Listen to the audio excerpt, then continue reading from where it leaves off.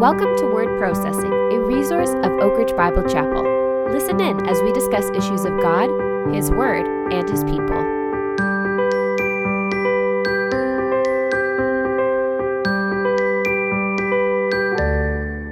Hello everyone, welcome to another episode of Word Processing. My name is Andrew and I'm joined with Josiah, and we are going to talk about God's Word, specifically, once again, Matthew 13, Josiah? Matthew 13. So we've been in Matthew 13 for a few weeks now, and we're almost done it. We're getting through the end of Jesus's parables in this section this time, and really that's what we've been looking at for a few Sundays, and I think we got one more probably. But let's finish up the parables today, Josiah. So this past Sunday, we went through 6 parables, I think, from this section of Matthew 13. I'm wondering if, just to start us off, we can kind of recap what were those 6 parables, what was the kingdom mystery that was revealed in them, so we can make sure we're on the same page before we get a little more practical.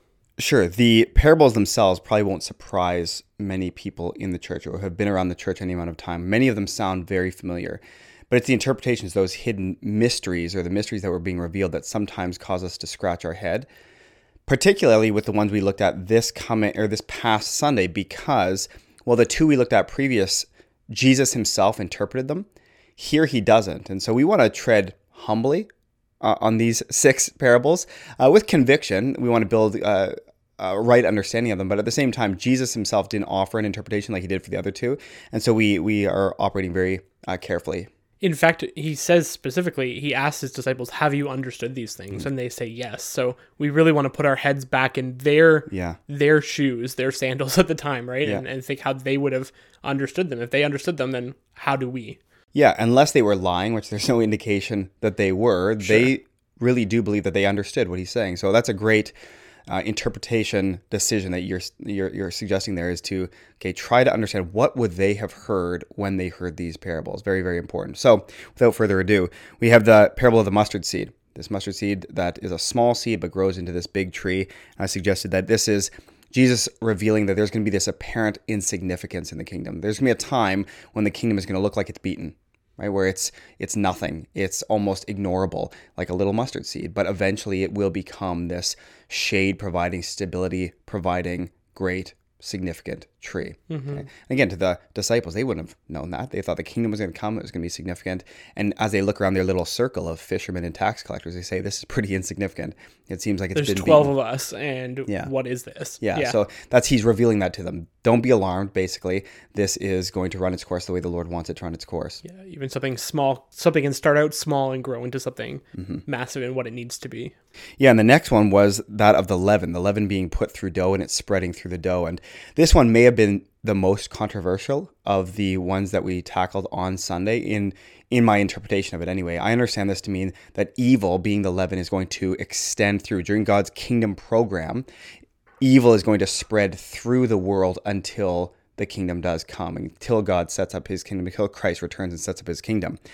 And I take that to understand that because of the question you asked at the very beginning, what would these disciples have heard? And I just see no indication that they would have understood the word leaven to mean anything other than evil. They are Jews who celebrate the Feast of Unleavened Bread.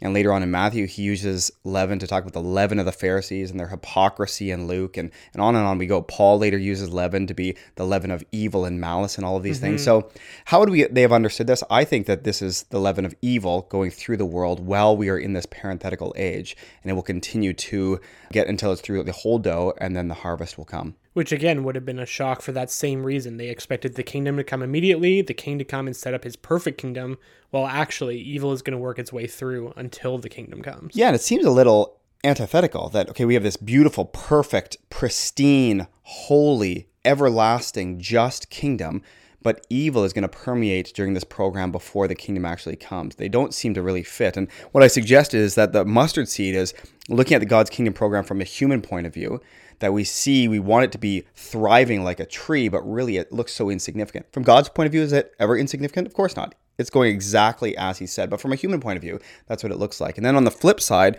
with the parable of the leaven, from God's point of view, maybe to us, we might see times of success, in this parenthetical age. But from God's point of view, he's seeing the evil permeate. And so it's just 2 different points of view on the same kingdom program, I think. Then we dropped down to verse 44 in Matthew 13 and talked about the parable of the hidden treasure. And I liken this to the kingdom coming and being hidden for a time after David was on the throne. Then Solomon takes over and the kingdom gets divided. Exile happens. All of those disastrous things. The kingdom was hidden. And then this man comes, Jesus, announcing that it is here. He's ready to bring it forth. And that is him finding this treasure. But then as we saw in chapter 12 of Matthew, he's rejected. And so he hides it again, goes away and buys the field. And I liken that buying of the field. As we've already seen in these parables, the field can represent the world. Well, how did this man buy the world? Well, he does so on the cross through his death, burial, and resurrection, right? He paid a great cost for it, yes. A great cost. And so the world is this, the kingdom is his treasure, that it is going to be found, it is going to come out. He owns it, was the basic takeaway. That you don't understand this, but it is bought and it is owned. It's just waiting to be unveiled. The next parable was that of the costly pearl, and it sounds very similar to that of the hidden treasure, except for one little detail, and it is the emphasis on the singularity of the pearl. There's this one pearl. He's looking for pearls, and yet he buys one of great value. Mm-hmm. And I take this to be a foreshadow, the first or one of the first foreshadows of the church. As we go through the New Testament, we see that the church is talked about in singular terms often, one body of Christ. We are together as one body, one unit, the bride of Christ that is purchased, just like in this parable, by Christ. And so I see this as a very early foreshadow of what we'll see in Matthew 16 and onward, and then certainly in the book of Acts and Romans, where the church comes to fruition. But here it's this first hint that apparently they understood. They said, like you mentioned at the beginning, yes, we understand these things. They understood that something was coming that was singular but different. Mm-hmm. I think often of that passage, the idea of tossing pearls before swine, and the pearls there being almost nuggets of truth before people who don't understand it. And here we have, maybe they might not have thought of it as the church the way we understand the church now, obviously, but they would understand the value of a pearl and the value of something having meaning and having purpose and not being understood by all those that it's necessarily given to. Yeah, at the very least, those two parables talk about the great worth of whatever is being purchased. Yes. And we know that Christ dies to pay the price for both of these things, right? And so that's very clear. And I love that, especially the hidden treasure, that it's like he purchased the land. Well, he died for the whole world, and yet it's only that treasure, that remnant, that will actually be received by him, those who have believed in him. There's definitely some more allegory there for sure. Mm-hmm. Then the last of the kingdom parables was that of the dragnet, or the net being dragged between two boats collecting fish. And this just highlighted this mystery of the diverse population of the kingdom. They were very Israel-centric at the time. This was going to be a Jewish kingdom that's coming, and it still will be a very Jewish kingdom when it does come. But he's revealing here that it is going to be one of diverse population, Jews and Gentiles. These fish are just caught up into this net. And he says, and gathering fish of every kind. That's kind of the clue there. And so to these Jews, they're just being reminded or shown for the first time that this kingdom that's coming is going to be very diverse in its population. It's not only going to be Jews. And so that was the last thing that he unveils in those kingdom parables. And the fact that the parable talks about the fish being divided to good and bad barrels, and yet not by their species or not by their kind, but whether or not they by some other standard. So going back to the judgment that's been talked about since the very beginning of these parables, they would have expected something to come, but it would have been very different expectations, I guess. Yeah. Well, so for the rest of our time today, I really want to focus on application, and that comes from response to these teachings, which is really in the 8th parable, which we haven't talked about yet today. So maybe run us through the 8th parable and we can talk a bit more about that response. Sure. I think it was a few weeks ago I talked about the entire chapter as a whole. So maybe just a word about all of chapter 13. This is the third discourse or teaching of Jesus.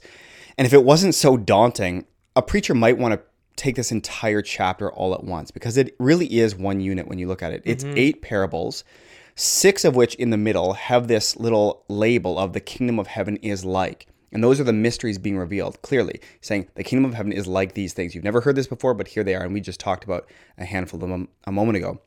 But the first parable is kind of the answer key to the rest. It introduces what he's about to talk about by telling us how to hear them. It's kind of almost like that bluepreint at the beginning of an essay. This is what we're going to talk about. This is what to look for. Keep your eyes out. This is what to keep track of. This is how you will understand what I'm about to say. Yes. Really, it's the introduction to the whole. And then the last one, which we're about to talk about, the 8th parable, is the conclusion and the application. And so really, when you talk about application of these parables, it really has to wait until this 8th and final parable, because he is going to introduce how they can understand these things, Then here come the mysteries, and then here's what we need to do about it. And so I think this one is clearly really important for us then, as those who are not the initial followers of Jesus, who are still followers, to be able to say, okay, these mysteries were revealed to them. These are not mysteries to us anymore. This is how we expect the kingdom to come. But still, what do we do with this information? Yeah, especially because, as many people noted this past week, these mysteries being revealed, and as you just alluded to, they're not overly shocking to us today. To those first century disciples, what a diversified population of the kingdom. How can that be? We trust you, Lord, but we've never heard that before. And you and I, as Gentiles sitting here, we're thinking, yeah, that's normal to us. We understand that, right? Well, I think the part of the reason might be in that this doesn't seem so shocking or that incredible maybe to us is that oftentimes, I don't want to speak for everyone, but I've heard many of these parables taught as moral lessons instead of kingdom mysteries, despite the fact that Jesus says they are mysteries about the kingdom, but it ends up being, oh, the hidden treasure in the field. Oh, what are you willing to sacrifice for your faith? This man was willing to sell everything to buy this field with a treasure in it. So what are you willing to sacrifice for your faith? Well, that's not what these people, Jesus' followers, would have understood, and that can't be what it's about when Jesus says this is a mystery of the kingdom that is coming. Yeah, that's right. We want to be very careful to divide the word of truth properly, and that even the parable of the mustard seed, does that have some implications for us today of what to think, how to think about the kingdom? Sure, but built into that parable, is there a call to action? I don't think necessarily, right? And so we want to leave the application for the text of scripture that calls for application. And here in this entire chapter 13, it naturally goes to a spear's point in this final parable. So with all of that preamble out of the way, let me just read this final parable. It's only one verse long, and it is, again, the application and the conclusion of this entire discourse. And Jesus said to them, that's his disciples, therefore, every scribe who has become a disciple of the kingdom of heaven is like a head of a household who brings out his treasure, things new and old. That's it. And so we noticed on Sunday that Jesus is subtly but very clearly replacing the scribes of Israel who had just rejected him with his own scribes. These disciples of his that are disciples of the kingdom of heaven are now his new scribes. What do scribes do? They go forth with the law. They teach what God wants to be taught to the people. And so now these disciples are being the scribes. They are going to go and teach, and he likens them to a household manager, a head of a household or a household manager who doesn't necessarily own these things, but he's entrusted with these treasures to go down into the basement, to go into the cupboards and bring out to show off the master's treasures, both old and new. So how is this an application? Well, he has just set out all of these new treasures for them, right? He has just described all these never before known realities of the kingdom. Now he says, now it's your job, just like a head of a household, a manager of a household. It's my household, by the way, but you as my manager are to now go and show off not only these new truths that I've given you, but you do want to show those off, but also the old truths, the things you've known for centuries as my people. And so they are called to go and teach, to show off these things of God and of his coming kingdom and of his plan and of his purposes and of his work. So not eradicating what they've learned before, but adding to them all of these new truths and being able to really demonstrate this and share it with those, what they have learned from Jesus himself. And we know that these 12 men, or 11 of them at least, would have actually gone and done this very well. The fact that we're sitting here is because these men did what they were instructed to do. They took this teaching and they shared it. So it really is a beautiful discourse. Here's how you're going to understand what I'm going to say. Here's what you need to know. Here's what you need to do with what I just told you and the things you already know. Go out and show off the things that you've been told. It's an incredible discourse that he gives to us, but it really works best in a unit like that. Of course, because or else we can get distracted with the minutia of the specific parables and what to do with them, rather than understanding that it is mysteries revealed, and now what do you do with these mysteries? Yeah, and you and I would both say amen to the fact that those little details are important. Sure. We believe that all scripture inspired, every jot and tittle is important, and yet for application purposes, it needs to work as it's supposed to work. We can't just draw application wherever we want to draw application. Well, and as you said in that parable, the verbs being focused on are understand and bring out. So really understanding, taking in the teachings of Jesus, and then going forward and sharing that. I think you mentioned maybe in your sermon, and I know you and I have talked about this for a preaching point of view, the idea of a curator in a museum of, becoming an expert in the information that's around you and explaining that, sharing that with all the people who have come to appreciate it. That's right. And come to enjoy it. I think it's a beautiful analogy here. It is great. Yeah, the curator of a museum cares for and shows off the art that they are not responsible for, or they didn't bring to bear. They didn't make, they didn't paint, they didn't sculpt, but they collect them and then they take people through and show them. And they may not even spend the same amount of time at every piece of art, right? They know the worth of the art, they know the skill of the art, and so they go around and show them accordingly. And so with us, we curate God's truth, and we might land heavier on salvation by grace through faith and curate that and spend a lot of time there. We may talk about other things less, but it's all God's truth. It's all important, and we want to curate it faithfully, like a good manager, a household manager that doesn't own these things, but we're showing them off as we're called to do. Mm-hmm. So given that application and that charge, really, you gave us 3 sort of tasks or methods that we can use towards doing this better. Yeah. You talked about the idea of know what you know, grow what you know, and show what you know. And so I thought with the time that we have left that maybe we could just talk through those 3 things again and understand maybe some practical tips. How do we know what we know? How do we grow what we know? How do we show what we know? Sure. So let's start at the beginning. And obviously, the show what we know is the application. That is the goal. That is the goal that this final parable puts before us. It's just the others are kind of necessary prerequisites. Steps in the process. How do I show off if I'm not growing in my knowledge of what's in the basement? And how do I do that properly if I don't actually know what I know and know what I don't know? Mm-hmm. Sometimes we need to be careful not speaking too quickly about things we don't know about God, lest we speak poorly about him. So how do we do this? How do we get an honest evaluation of what we know? What does that look like? Yeah, I'm not sure this takes a whole lot of work. You know, I think most of us have a pretty good idea of where we stand in our knowledge of God.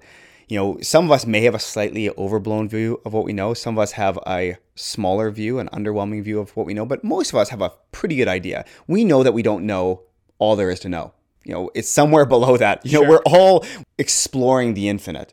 And so I think it's just asking the question, where am I short? Where am I missing some things? And it might just be not necessarily ignorance, but just I haven't gotten there yet, honestly. Do I understand how I was saved? Do I understand the necessity of my salvation? Do I understand the extent of my sin? Do I understand the person work of Christ? Do I understand the attributes of God? Do I understand how he works in this world? There's so many endless questions to ask. And for most of us listening, we'll say, yeah, kind of to some of those. That could be sharpened. That I haven't looked at. Yes, that one I think I understand. I could explain it anyway.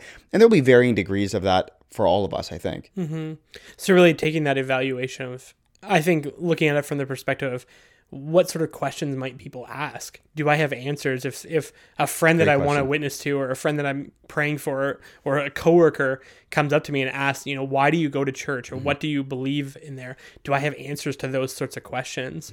Taking inventory of that, making maybe a list of areas where I'm like, oh, I remember a sermon preached on this, but I still don't have any clue about that topic. I struggle with that theology or that belief system or that aspect of Christianity.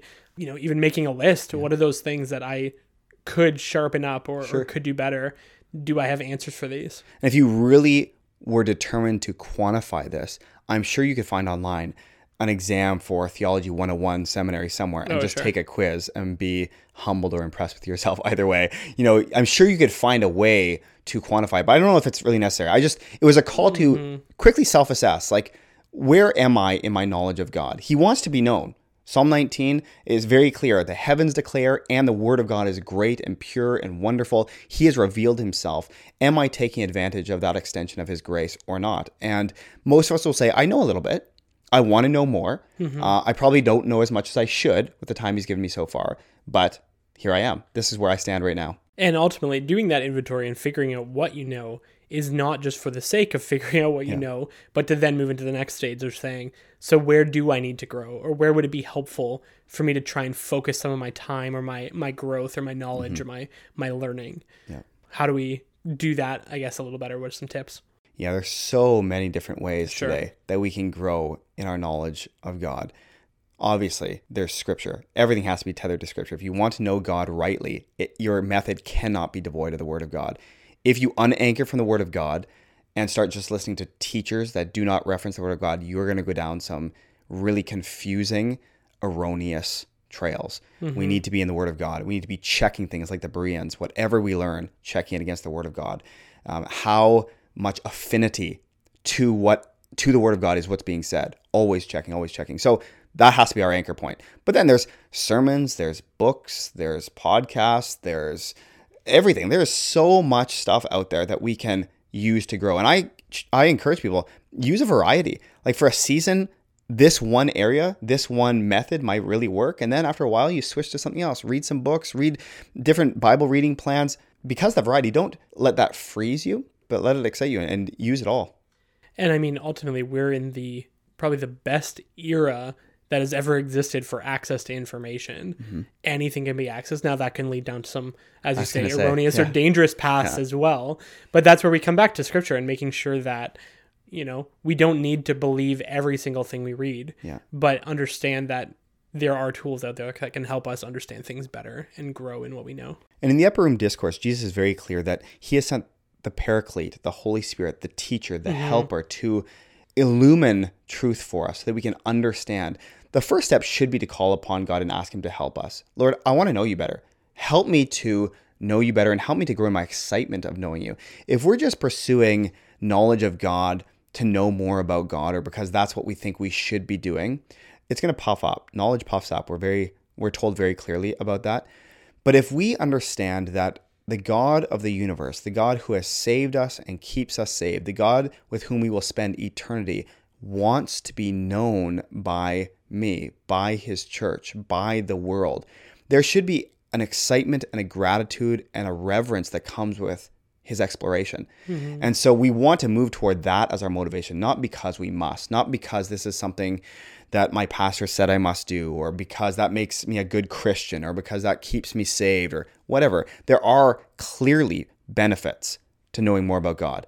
When it comes to walking in his light, the assurance of salvation, ministering to other people, 100%. But we want, as much as we can, and we want to rely on the Holy Spirit for this, that our hearts would be soft to explore him because we get to, not because we have to. And I think that motivation then flows right into how we then show what we know, which, I mean, there really is no limit to how we do this, but I think it can be daunting at times to think of, going up to a stranger or going up to someone to tell them the gospel or something. But could this mean more than that? What does this mean? What do we do with the information we collect once we've learned more? It definitely can mean evangelism. I mean, the great treasure, and it might be one of the old ones, not the new ones, but the great treasure is salvation by grace through faith in Christ. And certainly evangelism is showing off that treasure to the world. But just as important is showing off treasure to one another as believers within the household of God. Edification. Oh my goodness. We need that because that actually makes us better evangelists. The more we know about God, the more excited we are about what he's done, what he's doing, what he's promised to do. That fuels our evangelism, makes us more zealous to see people saved and makes us more stalwart in our faith. So yeah, we need to be showing off everything that we know about God, everything that we're learning, everything that we want to know. We need to be talking about him out of this sheer excitement of who he is and what he's done. So yeah, I think we need to be showing off everything. I don't think there are limits to this, honestly, except for truth. We want to be showing off right things. But whether it's a parent with their children, a spouse to another spouse, a friends, a classmates, whatever the case may be, the Lord has put each of us in unique circumstances. You have different circles of influence than I do, and the Lord has providentially given us those places to steward. We need to figure out ways prayerfully where we can be show-offs for Christ and show off old and new, everything we can, bring it out. And we want to be continually feeding that reservoir of information that we have with new things, correcting things we may have thought before, and we need to tailor a little bit or sharpen, whatever the case may be. But we always want, there's tributaries coming in to our body of knowledge, but we want things going out as well. We don't want to be stale, Dead Sea water, just rotting. We want input and output always. And I think on Sunday, I just wanted to challenge us to be intentional with all these things. Don't take it for granted. Think intentionally about the fact that God wants to be known. Think intentionally about how to grow in your knowledge of God. Put things in place. Use the community that God has given you to help you grow. And then think intentionally about showing. Like, am I teaching other people? Am I discipling other people? Am I just talking about my own salvation? That is showing off a great, great treasure. And one of the things I love about the idea of edification is that often it can be a good practice for our evangelism as well. That classic idea that if you really want to know that you understand something, teach it to someone else. If you can explain it to someone else, usually you understand it pretty well. And I think that can be a great tool in preparation for any of these things, is just finding people to talk to. Yeah. I want to be careful. I didn't mean to imply that evangelism, sharing with non-believers, is the telos, is the end point. And edification only exists so that we can become better evangelists. Both are beautiful goals that the God himself has given us. Totally. Yeah, so if you are teaching people in the church, that is not just a pit stop on your way to evangelism. There is something precious about building up the body of Christ. Definitely. I don't think you made that implication. Okay. If anyone did, that was maybe me. But I think even one of my favorite verses, I think of when Paul talks to Timothy in 1 Timothy 4:12, and he says, be an example to the believers in all these things, right? He's telling Timothy, this pastor, be an example to other people. It's not just about going outside the church, but be an example to the believers. And I think that's really important, that as we are learning, as we are growing, we're finding, just people to talk to, whether it's Sunday afternoon at lunch or around the dinner table back at home, or I guess my head always goes to food, but it doesn't have to be food related. But finding ways to just share. And I like what you said about the excitement that we get to follow God, we get to learn about God, and we get to share that then with others. And I think we default sometimes to the informal sharing, and that's great. I think we need to be informally sharing these treasures as a household manager. But listen, sometimes there has to be some formal sharing as well. Amen. I think we just had a baptism service recently, and two young men got into the waters and they shared their testimony. At that moment in our congregation were certainly believers, but there's probably some unbelievers there as well. And they heard a treasure shared.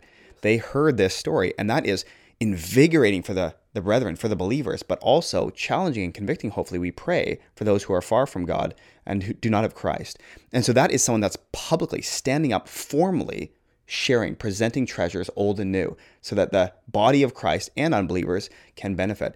Listen, if you're listening to this and the Lord is tugging at your heart, you need to be teaching somehow in a formal setting, whether it's a small group or children's ministry or whatever the case may be. Don't ignore that. Informal sharing is beautiful, needs to happen, and it is primary. Probably we do that more, but do not use that as an excuse to ignore God's prompting in your life to share in some significant way. It's never been easier to go to seminary, to go to Bible college today. Sure. And there's no age limit on that. In fact, depending on the school and depending on what age bracket you're in, it could be subsidized. It could be cheaper to go and study at the feet of people who have spent their lives studying. Huge privileges. We have so much treasure. We have access to so many resources today. It's almost overwhelming. Mm-hmm. Well, on that note, friends and listeners, I pray that this conversation itself has been edifying to you as we seek to share treasures new and old that we are discovering. And I pray that that's what this podcast has been for many of you as well. And if you're feeling that tug on your heartstrings to get involved or to teach or to be baptized or any of the things that we've talked about, we pray that you would come and seek us out, talk to us, talk to someone about that. And until then, we pray that you'll have a great week and go and be blessed. Thanks for listening to this week's podcast. We hope you are encouraged and learned something new. Visit oakridgebiblechapel.org to listen to sermons and for more information.